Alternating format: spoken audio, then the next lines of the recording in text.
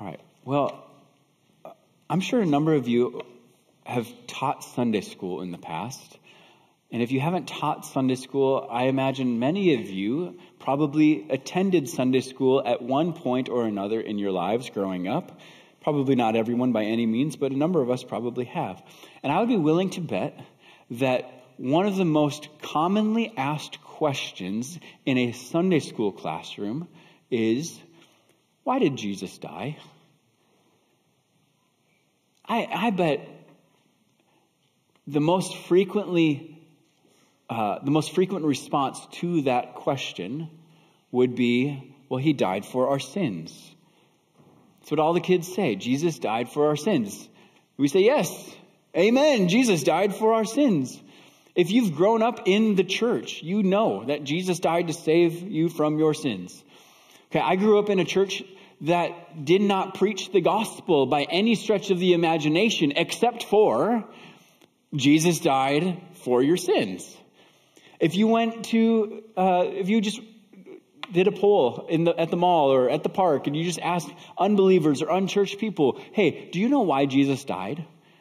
They're likely going to say something like, well, yeah, didn't he die for your sins or whatever? And we would say, yes, not whatever. Jesus died for your sins. He died to save us from our sins. Jesus died for the forgiveness of sins so that whoever believes in him would not perish but have eternal life. And our text today, it unpacks the glory of this amazing truth. If I were to summarize in one slightly long sentence what this text teaches us this morning, here's what it would be. It's that in his providence, God proved his love for us by sending Jesus to die so that we might be justified and reconciled to him for the eternal praise of his glory.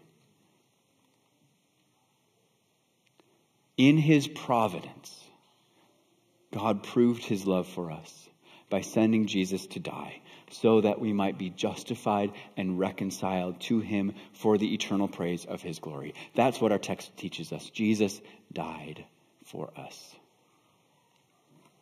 But first, who is this Jesus?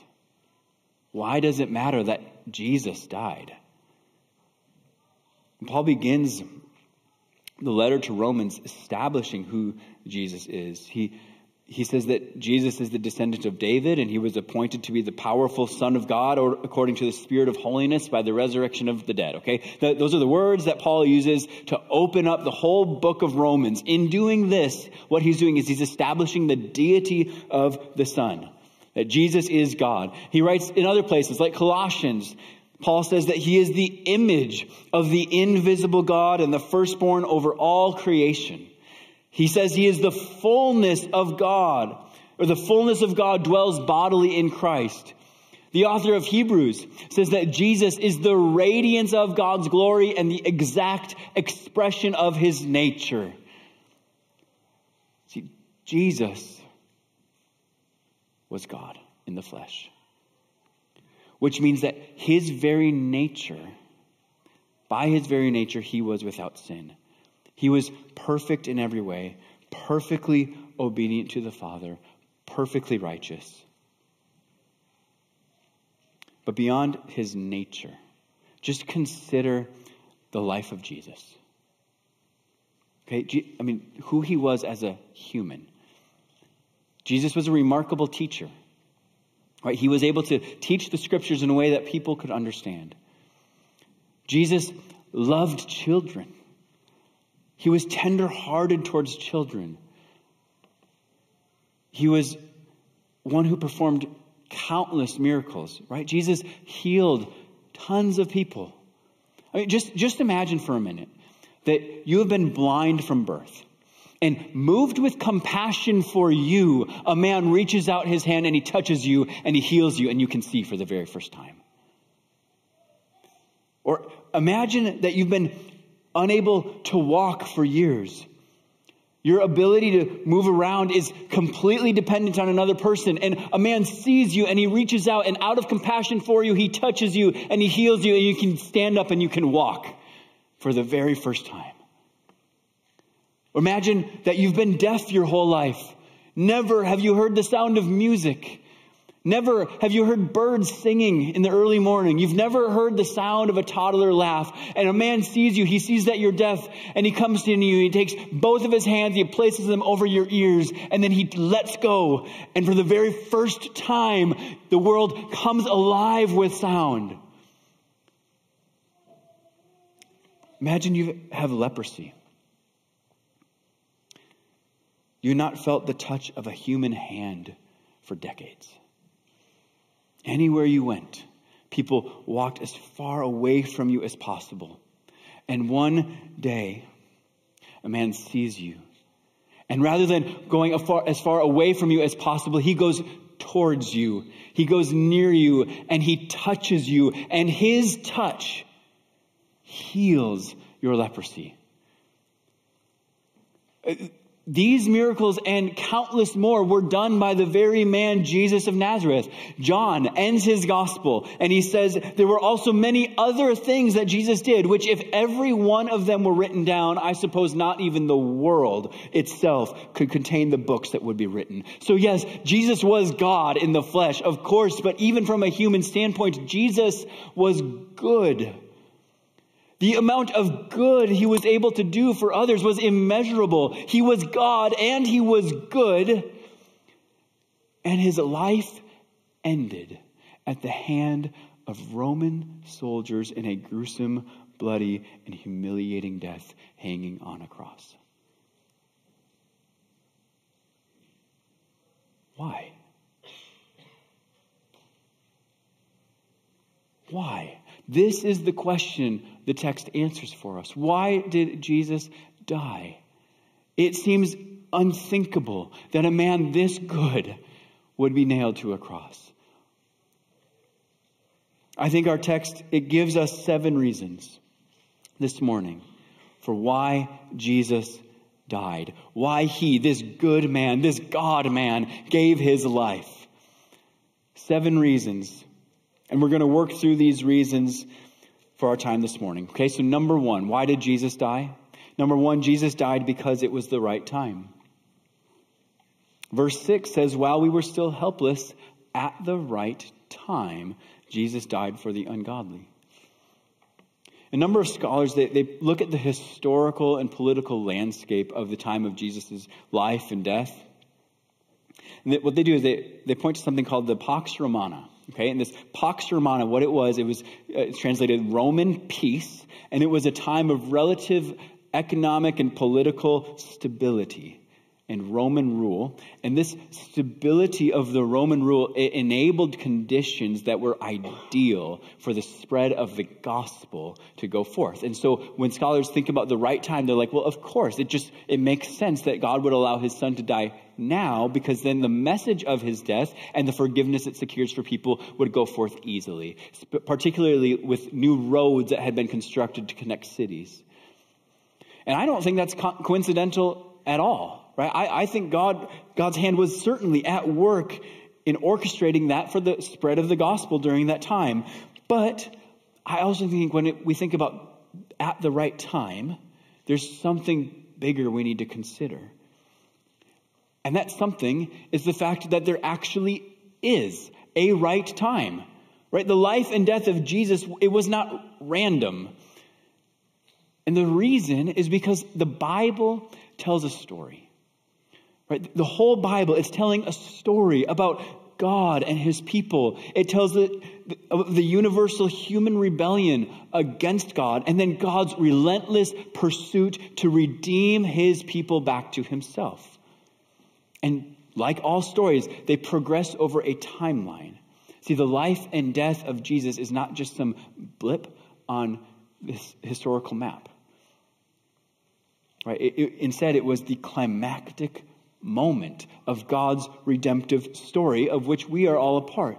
And so as the providential author of history, of this story, God appointed Jesus to die at the right time. It was the right time for Jesus to die because God established it as such. So Jesus died at the right time in God's providence. But number 2, Jesus died for us. Why did Jesus die? Well, Jesus died for us. Verse 6, it says, while we were still helpless, at the right time, Christ died for the ungodly. See, Jesus didn't die because you showed some potential. Right? He didn't die because you just needed a little bit of help to get there. It's not like you showed some promise of being good enough or worthy enough for him to die for you. No, you were completely morally weak and incapable of saving yourself. That's what it means that you were helpless. See, I think what Paul has in mind when he writes this word helpless here, I think he has Ezekiel 16 in his mind. Ezekiel 16, the prophet Ezekiel, he's describing the nation of Israel. And this is how he begins to describe the nation of Israel. He says, as for your birth, your umbilical cord wasn't cut on the day you were born, and you weren't washed clean with water. You were not rubbed with salt or wrapped in clothes. No one cared enough about you to do even one of these things out of compassion for you. But you were thrown out into the open field because you were despised on the day you were born. And I passed by you and saw you thrashing around in your blood. And I said to you as you lay in your blood, live. Yes, I said to you as you lay in your blood, live. This is the picture of pure helplessness.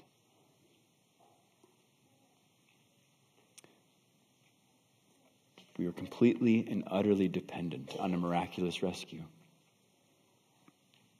Paul says not only were we helpless, but we were still sinners.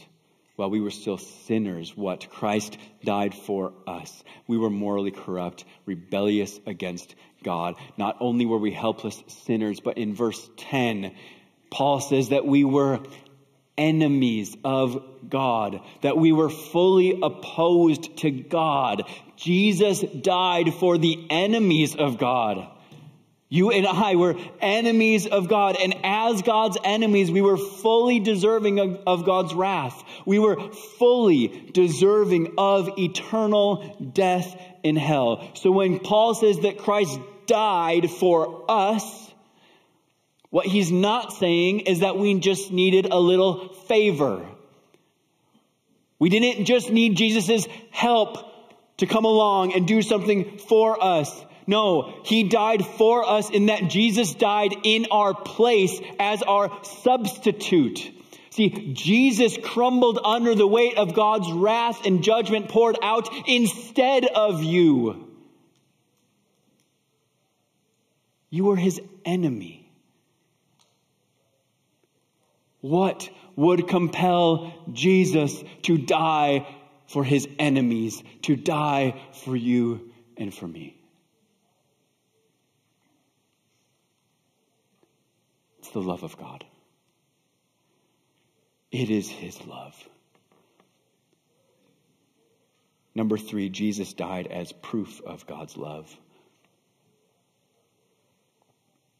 So verse 7 says, for rarely will someone die for a just person, though for a good person perhaps someone might even dare to die. You want to do a little exercise with me? Little, not physical exercise, that would be fun, but maybe a little mental exercise. Right now, I want you to make a mental list of people that you would be willing to give your life for. Okay, if you were in a situation with someone, and it came down to your life or their life, who would need to be with you? Who would need to be that other person in order for you to say, it'll be my life, not theirs?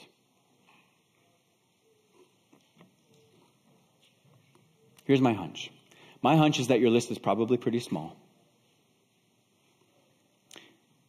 And if it's a list at all, it probably includes the names of those who you love the most. See, your willingness to sacrifice your life for them, it's not on the basis of their goodness. Not at all. It's on the basis of your love for them. See, rarely does someone die for a good person. It's not based on the other person's goodness. It's on the basis of their love for the other person. This is Paul's point.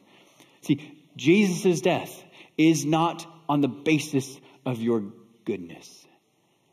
His death isn't a declaration of your goodness. His death doesn't show that you're worthy of his death. No, you were helpless. You were a sinner. You were an enemy of God.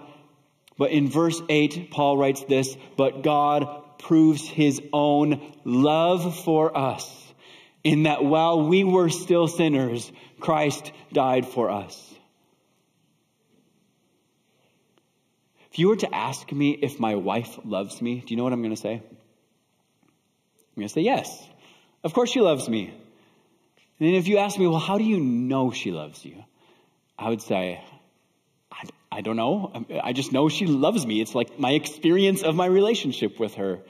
I don't deserve her love by any stretch of the imagination, but I know she loves me.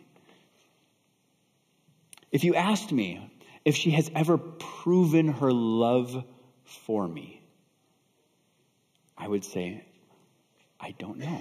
Maybe. I don't really pay attention to that. She doesn't need to prove her love for me. I'm not looking for proof of her love because I just know that she loves me.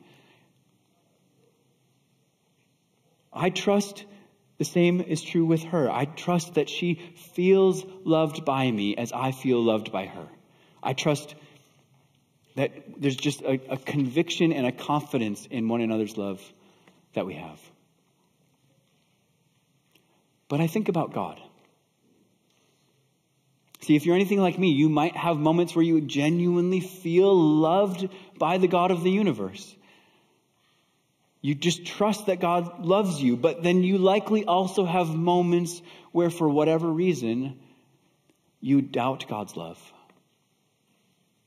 God's love, it seems distant. It doesn't really seem real. You can't necessarily walk in it or experience it for whatever reason. You don't feel loved by the God who created you. And maybe it's for a number of reasons. Maybe it's for because of your circumstances, right? In the midst of affliction, you look at what's going on in your life and you think, wow, how could God love me when he allows such difficulty into my life? Or maybe it's not your circumstances. Maybe it's just your sin. And you look at your sin, and in the midst of your rebellion, you think, how could God love someone like me? A pitiful, selfish, weak, disgusting mess of a failure like me. See, there are answers to those questions, no doubt.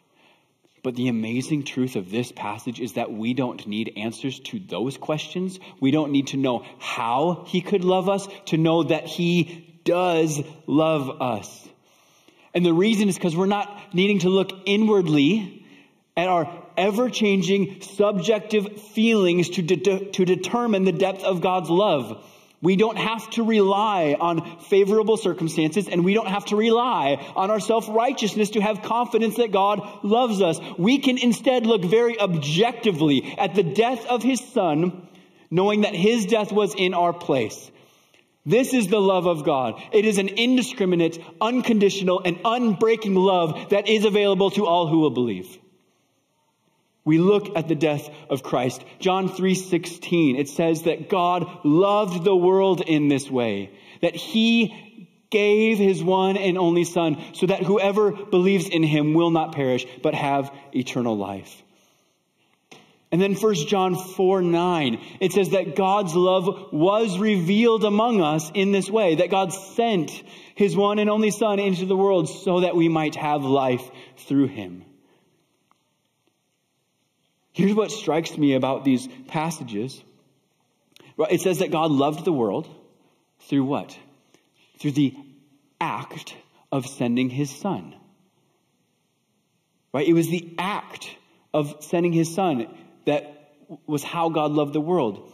But then 1 John 4:9, it says that the act of sending his son was a means of revealing his love, of showing us his love, which means that God's love goes deeper than the act of sending his son. Right? It is more than just the action. It's the action of what he did by sending his son that points to a love that God just has for you. Right? The action, it's just revealing like a state of being of who God is. God has a divine affection and delight for his people. He doesn't just love you out of obligation. No, he chose to love you because, for lack of a better word, he likes you. Like, God likes you. He treasures you. He rejoices over you. He cherishes you as his child. And what's more, that love that he has for you, it will not run out. There are some wedding vows today in recent history. They have a little addendum to their wedding vows. And they promise to be faithful to one another. And they say, until death do us part, or until our love runs out.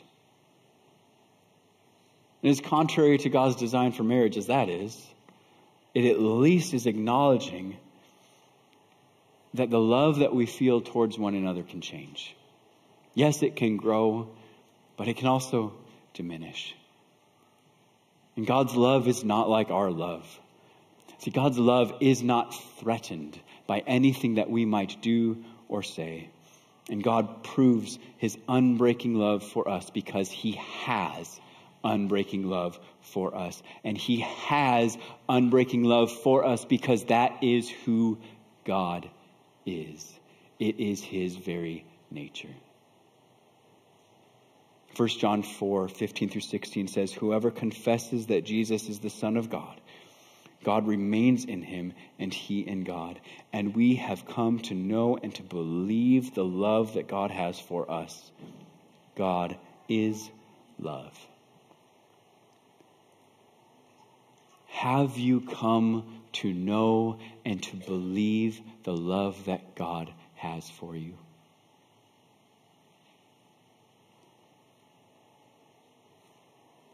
You were his enemy. You were his enemy. And while you were his enemy, he sent his very son, not because he had to, not because you deserved rescue, but because he loves you.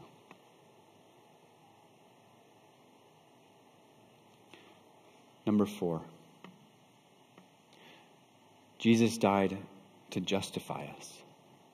Romans 5:9, how much more then, since we have now been justified by his blood, will we be saved through him from wrath? And in Romans, Paul has already covered this idea of justification very extensively. Right? What does it mean to be justified? It means to be declared righteous before God. Right? You are declared free from the guilt of your sin.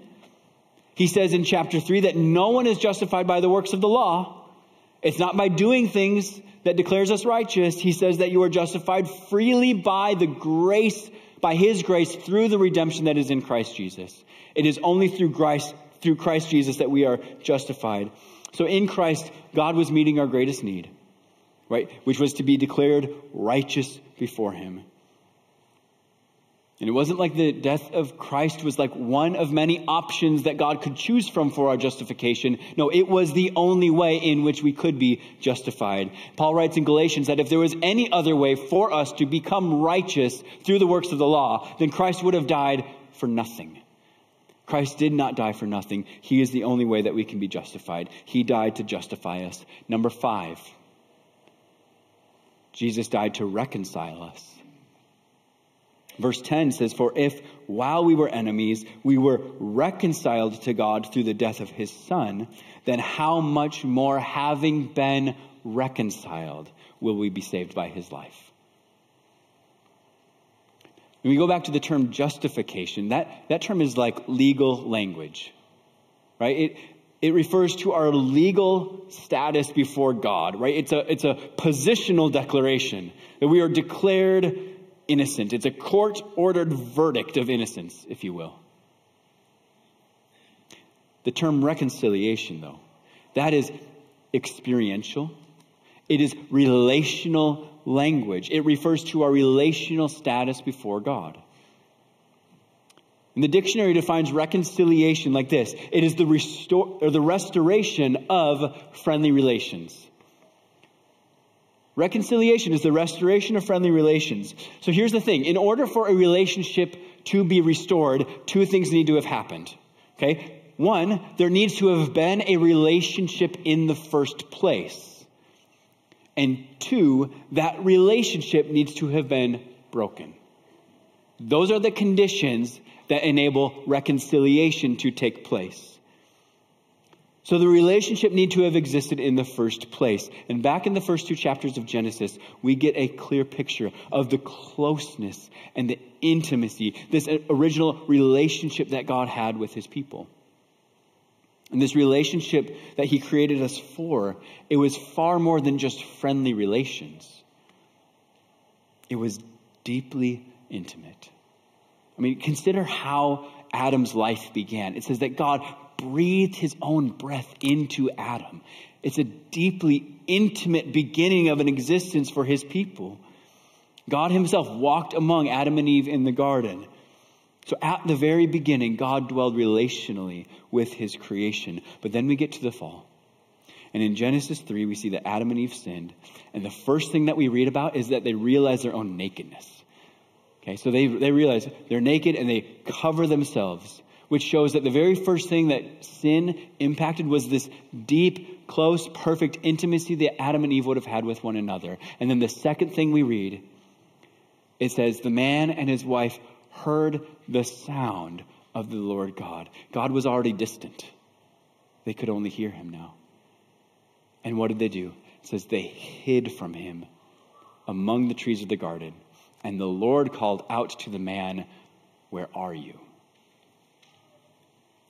So this perfect, unhindered, intimate relationship that God had with his people is now gone. And at the end of chapter 3 of Genesis, God drives Adam and Eve out of the Garden of Eden, away from his glorious presence. And from this point on, the rest of Scripture is telling the story of God's pursuit of reconciliation. Right? It's telling the story of God's pursuit of removing the sin of his people, because the sin is what was causing the barrier. They could not be reconciled to God. They could not be in right relationship with God because of sin. And so the result of sin, hear this, it's more than just a punishment. The result of sin, it is an eternal separation from God's relational presence. And the only way to restore that right, intimate relationship with God that was lost in the garden, it is to remove the cause of that separation, which is sin. Sin is the barrier that needs to be removed. And that barrier was removed in Christ. John 3:16, again, this verse. You know this verse, for God loved the world in this way. He sent his one and only Son so that whoever believes in him would not perish but have eternal life. And then John later in his gospel in chapter 17 verse 3, he says this is eternal life, that they may know you, the one true God and the one you have sent, Jesus Christ. Do you see that Jesus died to give us eternal life? Meaning that Jesus died so that we could know God. We could be reconciled to God, have relationship with God. He did that. He died so that God would dwell among us and that we would dwell with God as his people. So God died so that we might have relationship with him. Let me ask you this question. How is your relationship with God?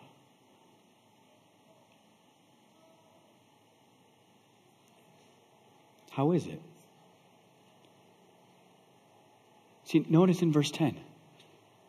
For if, while we were enemies, we were reconciled to God through the death of his Son. What tense is that in? That's in past tense, isn't it? The reconciliation happened in the past through the death of Jesus. It doesn't say that you will be reconciled someday. It says that you are today, right now. If you are in Christ, you are reconciled with God. You are free then to know him and walk with him and pray to him and enjoy the God of the universe who created you and knows you and loves you.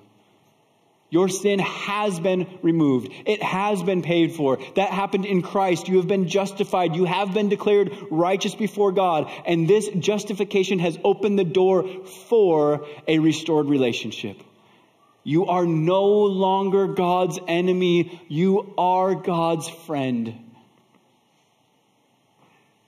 Is he yours? God has pursued a relationship with you. Are you pursuing one with him? And you might think to yourself, yes, I am, and it's wonderful. Praise God.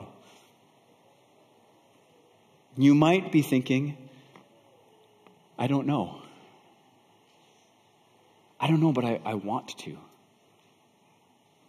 You might think some days, yes, some days are just more difficult. I don't know. But I want a relationship with the God who created me and knows me and loves me. And so what I want to do is I want to very quickly just provide 4 practical things that we can do to pursue this relationship with God. Just take a couple minutes to do this. The first thing that we must do, I think this is pretty evident already, but we must receive Christ. We must receive Christ. If you are not in Christ, you're not reconciled to God. You're not God's friend. You are God's enemy. You stand opposed to God. God stands opposed to you. You're not justified. You're not reconciled. And so you must, by faith, first receive Christ. And what this means, it means acknowledging your sin and repenting of your sin and trusting only in the blood of Jesus for the forgiveness of your sin. And this is very important to understand. That is the one thing that will save you. Your faith in Christ will save you. But nothing else that I'm about to say has any weight or merit or ability to actually save you from your sin. Okay? So the second thing that we do, if we are in Christ, then we read the Word. We read the Word. Your Bible reading does not save you. But your Bible reading is the means through which you get to pursue a relationship with God. Because the Bible, do you know what it is? It is the inspired Word of God. God wrote this for us. It is how God has revealed himself to us. And so it is the means through which we experience a relationship with him. The Bible, it is living and active. It is an endless storehouse of treasures and truths and promises. It is the means through which we can have a meaningful, authentic, and vibrant relationship with God. And it's not possible to have that without his word. You can do a lot without reading the Bible, can't you? I mean, you can go to work, you can have a great attitude at work and not read the Bible. You can feel really successful and make a lot of money without reading the Bible. You can share the gospel without reading the Bible. You can serve in the church. You can sing songs. You can be a really, really, really, really fun mom and dad without reading the Bible. You can get A's on your homework. You can lead a team. You can make dinner tonight without reading the Bible, but you cannot have a meaningful, vibrant, authentic relationship with God without his word. We need God's word in our lives. If you want to pursue a relationship with God, then you read the Bible. You listen to it. You dwell on it. You allow God's word to soften your heart. And if you've never read the Bible before, that's okay. If you have no idea where to start or what to do when it comes to cracking open this book and reading it, that's okay. I would encourage you to talk to someone. Come find me. Talk to me. Talk to one of our other pastors here. Talk to a Bible study leader here. Talk to a friend that you know goes here who loves God's word, who treasures God's word, and ask them to teach you. The Bible is the means through which we have a relationship with God. So we want to read the word. Number 3, we want to pray the word. See, because a relationship by nature, it's not just one way. So God has given us his word to know him, but he also knows us, and he wants us to feel known by him. And so he not only invites us, he actually commands us to pray to him and to pour our hearts out to him. But here's what I've discovered in my own prayer life over the years. It doesn't take long for prayers to grow dry, for God to feel distant. It can feel like I'm just kind of repeating the same thing into the air to no one.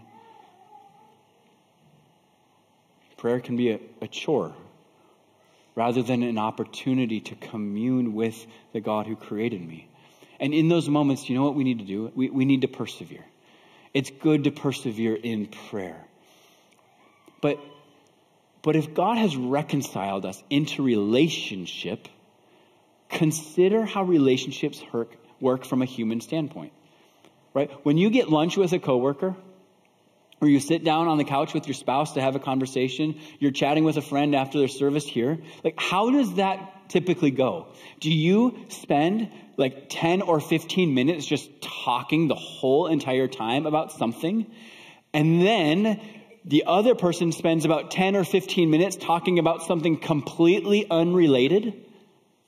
Like, that would be weird. Maybe it happens, but usually that's not how relationships work. It's usually a connected dialogue back and forth where you're both listening to and responding to one another based on what the other person says. This is how human relationships work. I think one of the foundations of every relationship is meaningful and authentic communication. And I think a relationship with God operates on that same principle, which is why when it comes to prayer, I think much of what we pray ought to be rooted in the Word of God. We use God's Word and allow His Word to shape our response to Him. Okay? It is good to have lists. It's good to have people that you want to faithfully pray for, circumstances you want to regularly pray over. But God has spoken to us. Let us be shaped and molded by that. Just by way of example, consider our passage this morning. Take a look at the first verse of our passage, verse 6. We crack the Bible open. We read verse 6 of chapter 5 in Romans. For while we were still helpless at the right time, Christ died for the ungodly. Father, while we were still helpless, Lord, that is me. God, I recognize my helpless estate. To the best of my ability, I recognize, God, how far away I was from you. It says you died for the ungodly. Lord, that's me. Oh, how I went my own way, how I rebelled against you, how I wanted to do things according to my own agenda, my own plan. I was the king on my throne. I was ungodly. And God, thank you that you sent Christ to die even for me.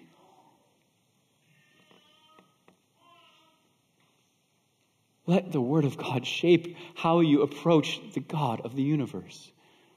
Let it be the foundation of your relationship with Him. And as you read God's Word and you pray God's Word, number 4, obey the Word. See, we engage in our relationship with God through Word and through prayer.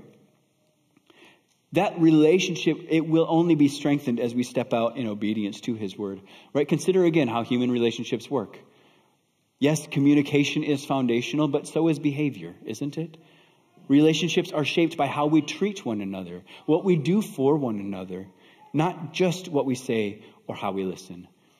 In 1 John 5:3, it says this: this is what love for God is, to keep His commands.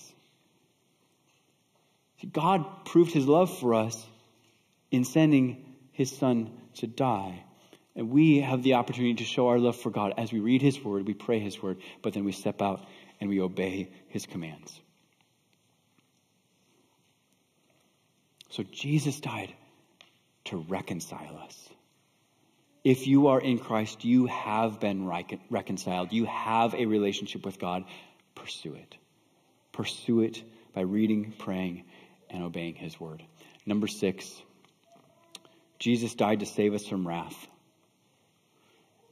Verses 9 and 10 says, how much more then, since we have now been justified by His blood, will we be saved through Him from wrath?